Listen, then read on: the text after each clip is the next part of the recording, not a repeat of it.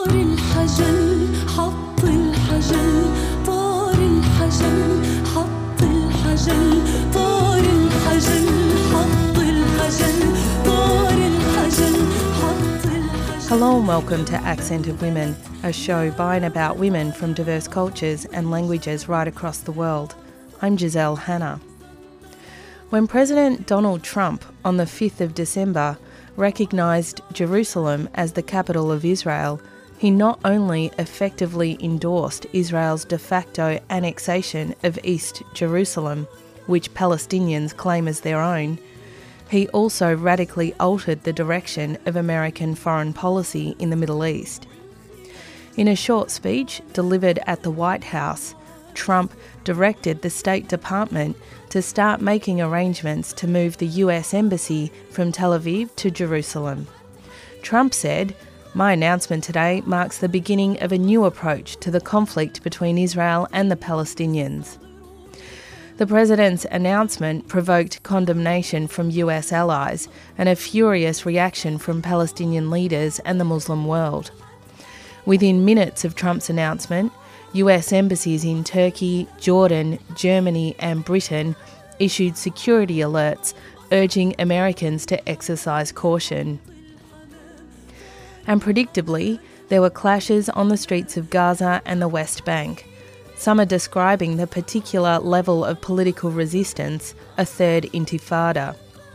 Of course, Palestinian resistance to Israeli occupation goes beyond this most recent provocation from Trump and will no doubt continue long after he's gone, until Palestinians are free. But to understand the current provocation, what's happening in Palestine, and what the future is for the Palestinian struggle, I speak with Palestinian woman and activist Samah Sabawi. Samah is a playwright with a focus on the Palestinian struggle. Some of her most notable plays are Tales of a City by the Sea, described as a Palestinian story of love and separation, and also Cries from the Land. Samah is also active in the international BDS campaign, the Boycotts, Divestments and Sanctions campaign against Israeli apartheid. I spoke with Samah Sabawi and started off by asking her what the significance is of Trump's announcement. Israel has annexed East Jerusalem, and the annexation of East Jerusalem has, since the 1967 Six-Day War, has been viewed by the international community as illegal. Basically, in 1967, when Israel expanded its territories beyond the 1948 armistice line, which the international community views as Israel's borders, the UN Security Council passed a resolution calling on Israel to withdraw from land it occupied by force and refuse the acquisition of territory by war. And so since 1967, international law has been clear about what Israel's borders, what was acceptable as Israel's borders within the 1948 line, and what it deemed as illegally occupied. And so since then, and especially over the last 2 decades, the talk about a Palestinian state and a two-state solution to the conflict has been based on this resolution 242. And so the significance of this is that Trump has actually gone and made a move against international law and has agreed to give Israel blessings for the land that it has occupied illegally. So that's within that context. For the Palestinians, what it means is it's a confirmation of two things. It's a confirmation that the U.S. is not an honest broker to the negotiations. Now, the Palestinians have known that for a very long time, but the Palestinian leadership has insisted on trying to continue with the charade of negotiations in the hope that it gains legitimacy for its cause and for creating a Palestinian state if it continued on the path of working with the United States. That's no longer the case. So that's one thing. And the other thing that it really means is that there has never been, and there is not going to be any kind of peace along the two-state solution offered that's going to come from the halls of power, from the international community, which, although it has viewed the land as being occupied and it has passed resolutions as such, has done nothing for decades to actually enforce international law. So the Palestinians are right now, the Palestinian people are saying to the leadership, we've wasted enough time. The two-state solution has been dead and buried for a long time. This announcement only cements or confirms what we have known for a long time. It's time now to move in a different direction. Predictably, we've seen clashes in the streets of Gaza and the West Bank since this announcement was made. What can you tell us about what's happening there? I think the people are very angry, and for a very good reason. They're angry because for years they have put their faith in this idea that there will be a Palestinian state created, and they've put their faith in the Oslo process, the peace process. And they're angry because after all of the time that they've wasted, Israel continued to expand. The settlements continued to expand. They've lost a lot of land, lives, resources, and now they're just saying enough is enough. Jerusalem is a very important spiritual place, religious place. It has great significance for the Palestinian people. And the promise of a Palestinian state with East Jerusalem as its capital is no longer something that the international community is going to deliver on. The U.S. is a big player, and for Trump to say that we're just dealing with reality, well, the reality is the Palestinians have been on this land for centuries, and they're not being recognized. The reality is the Palestinians will continue to be on this land, and they want to call now for equal rights.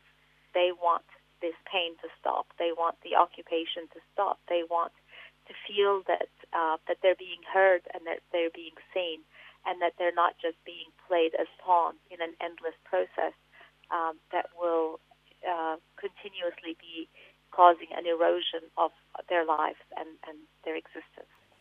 How have other states responded to Trump's provocation? How much support do you think he'll get for the proposal? Well, so far he's gotten very little support. Recently, we've seen all the major players being very vocally critical at the UN of this move. He's got, the U.S. is looking like it's being isolated on the international stage. So he's not getting support right now. But that's where the Palestinians know that they've got to be loud and clear, because what is today is not necessarily going to be the same as what is tomorrow. And unless we take charge of our destiny as Palestinians, and unless we make the world hear us and see us, this could be just another step towards more and more empowerment of Israel. Now, the actual move within itself, I have to say, as far as the U.S. goes, it's not that big a deal when you compare it to the billions of dollars that gets poured into Israel's arms industry, and historically that the U.S. has invested in Israel. So, recognizing Jerusalem as a capital in the big scheme of things, when you look at how much money in aid and in support for Israel's military industry that the U.S. gives, and the vetoes at the UN Security Council that the U.S. has always been in support of Israel. So it's not that big a deal in that sense, but the reality is it just exposes the position of the U.S. And, Hanan Ashrawi has said in many interviews that now the U.S. Is seen as not an honest broker. Well, the U.S. has not been seen as an honest broker for a very long time, but the Palestinian leadership has continued to play the game. And so I think the outrage that you're seeing in the streets in Gaza and in the West Bank is not really just aimed at Trump or at Israel. It's also sending a message to the Palestinian leadership that says enough is enough. We don't want this anymore. We know that you have wasted enough of our time. Rather than trying to gain your legitimacy as leaders from the international community, you have got to get your legitimacy from us, the Palestinians. And I think right now the Palestinian Authority lacks that legitimacy from its own people. And so the anger is not just aimed at the Trump's decision, it's also aimed at the Palestinian Authority for continuing on with the charade. There is another way to look at Trump's provocation, and that is a declaration of war against the Middle East. And even though you said that there are very few states that will come in support of the US and that they're very isolated in this particular manoeuvre, if what we view it as is honestly a manoeuvre to move the capital of Israel to Jerusalem, if we look at it as something else, that is a declaration of war, the question becomes who will enter that war with the US? And I wonder, do you have a different answer to that question? Yeah, well, look, absolutely. We know that what governments say is not necessarily something that means anything tangible. And I'll speak directly to the Australian government. The Australian government, for example, has supported a two-state solution. That's been the policy of Australia for a very long time.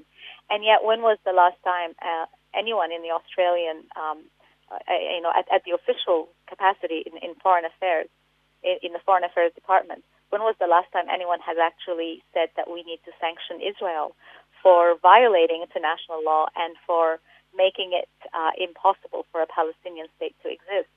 So, the international community has been saying that they support an end to the occupation and a two-state solution, but this has only been in words, and the actual tangible support has been going towards empowering and emboldening Israel, which is a state that is oppressive, and it's an ethnocentric state. It's a state that gives privilege to the Jewish people and treats its Palestinian indigenous population at best within the 1948 borders as second-class citizens. But of course, in the West Bank and in the Gaza Strip, it treats them with a lot less than that. So we're looking at Palestinians being held under siege in the Gaza Strip, bombarded at will, used as an experiment for Israel's weapons that it sells to the world. So I think there is a big gap between what is said and the tangible, real support behind the words that are being uttered.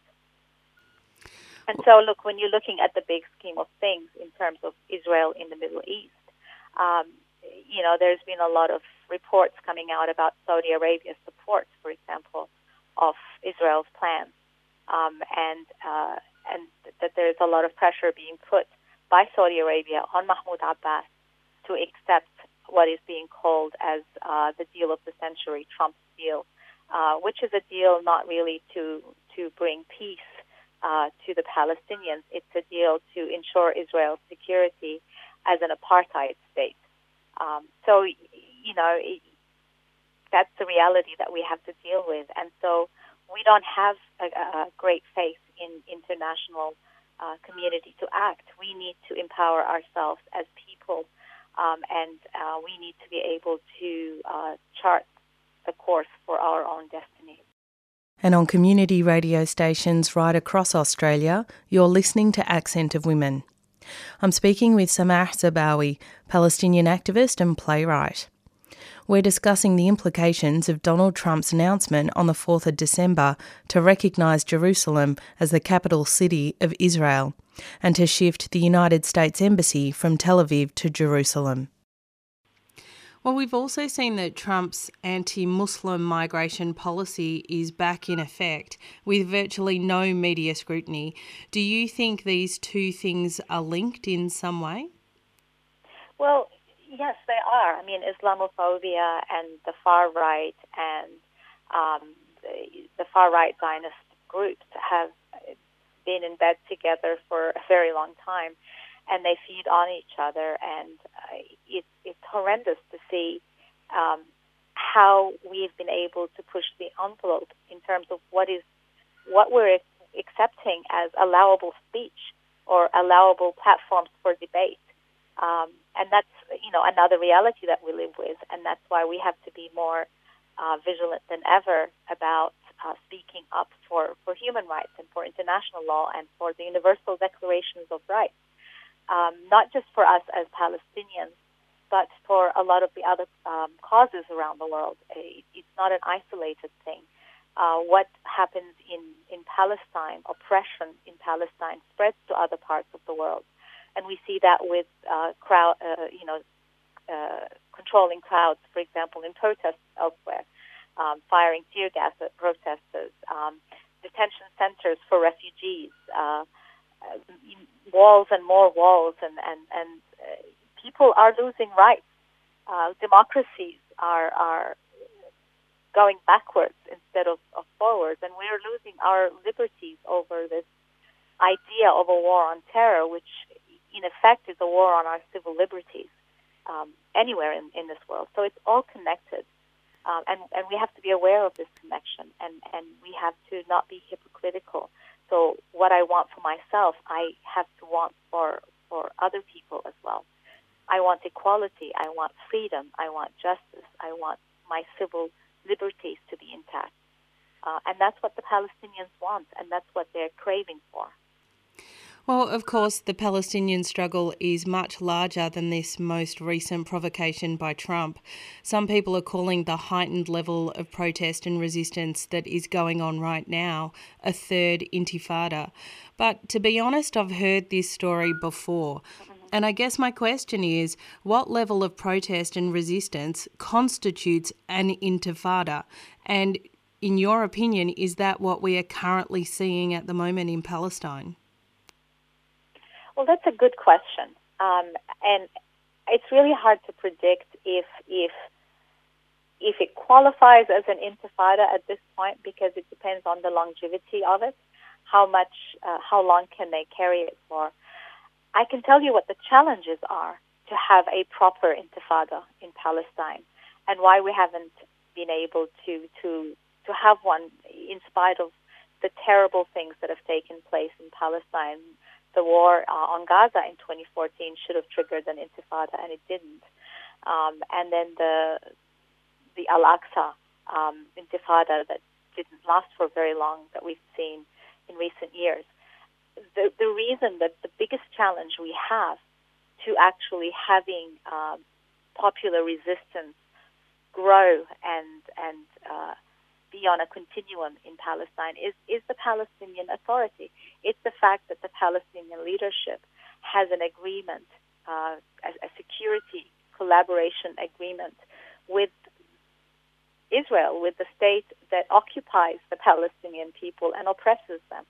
And so we've got these layers of oppression, and until we are able to not have these layers, until we're able to directly deal with the oppressors, the Israelis, the ones who are responsible in the first place for everything that's going on in Palestine, whether be it in Gaza or in the West Bank, resistance becomes difficult to carry out. And we've seen examples of this, where resistance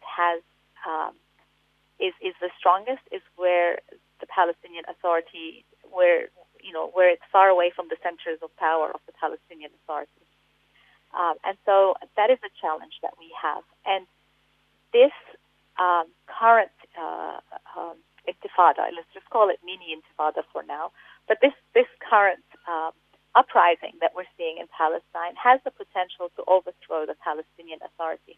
And I think really that is the biggest fear for Israel and for the Trump administration, because what they would like to see is Mahmoud Abbas keep a lid on things in Palestine, keep the Palestinians pacified and under control, and continue on with some kind of a facade of negotiations. And we've already seen a direction, the Palestinian Authority going in that direction, because now they're saying they need to find another mediator, not the U.S., but they need to find another mediator. And it begs the question, was the problem really the mediator, or was it the process, or was it the Palestinian Authority? And I believe that it's a combination of all three things. Even if they go to a different mediator, we still have the same Palestinian Authority, which has security collaboration with Israel, which is there to make Israel's occupation continue at no cost to Israel. The international community is paying for the salaries of the Palestinian Authority, and so that if that stays in place, what have we really changed? So it's the process that needs to go, and it's the Palestinian Authority that needs to go, and not that they need to find another mediator, which is the direction that they're going towards right now. Well, in relation to not this mediation process, but something else like the grassroots movements, specifically looking at grassroots movements in neighbouring Arab countries, how much support is there being given to the fighters in Palestine? Do you think it's possible for Palestinians to win this struggle alone, or do you think it'll take all the working masses of the Middle East to fight together against Israel? I think the reason that the Middle East is not progressing forward is because the Palestinian-Israeli conflict has not been solved. The day that the Palestinian-Israeli conflict is solved and the Palestinians have their freedom is the day that you can topple the regimes in other countries in the Arab world. Because that's the day when the most powerful country in the Arab world, which is Israel, which is an oppressive country, it's a militarized country, it's an ethnocentric country. If that apartheid regime falls, then we have hope in the whole neighborhood. I think there's a lot of support for Palestinians in the street in Arab countries, and we've seen that. We've seen that with protests over Al-Aqsa. In just about every Arab country, there's been protests for Al-Aqsa. But I don't think we need to look for them to support us. I think Palestinians need to do two things. Internally, they need to have a strong popular movement for resistance. And externally, they need to continue to grow the boycott, divestments, and sanctions movement. And it is growing. And we have a lot of support from people all around the world for boycott, divestments, and sanctions. These two things need to go hand in hand. And we're getting there. I think externally the BDS movement is doing really well, and it continues to appeal to people's conscience. It continues to appeal to people's morals. It's a movement that is based on international law and the Universal Declarations of Rights. It's a movement that calls for equality, for justice, and freedom, and we can understand these concepts, and we can support them as people of the world.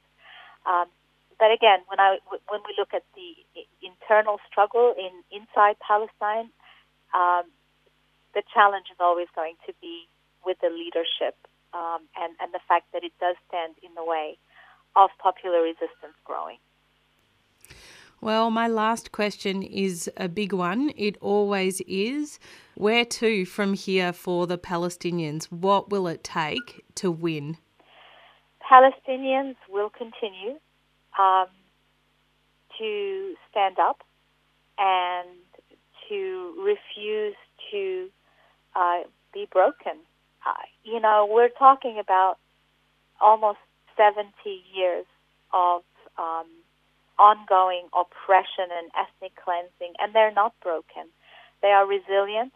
They are an inspiration, really. When you visit Palestine, your life changes. These are very strong people. They are the indigenous people of the land. They have very strong ties to the land, and they will continue to be there and to exist and to fight for their right to belong to their ancestral land and their right to be treated with dignity, with equality, and to be given their freedom. That was Samar Sabawi, Palestinian activist and playwright. And that's all we have time for on today's program of Accent of Women. Accent of Women is produced in the Melbourne studios of Community Radio 3CR with the financial assistance of the Community Broadcasting Foundation. The show is distributed nationally via the Community Radio Network with special thanks to the Community Broadcasting Association of Australia. If you want to get in touch with the producers of the show, you can write to accentofwomen@gmail.com. You can also follow us on Twitter or like our page on Facebook. If you want to hear this show again or any of our previous programs, you can download the podcast from 3CR's website. That's 3cr.org.au. Go to the Accent of Women page and follow the links to this week's show. Thanks for tuning in. I'm Giselle Hanna and I look forward to your company again next week.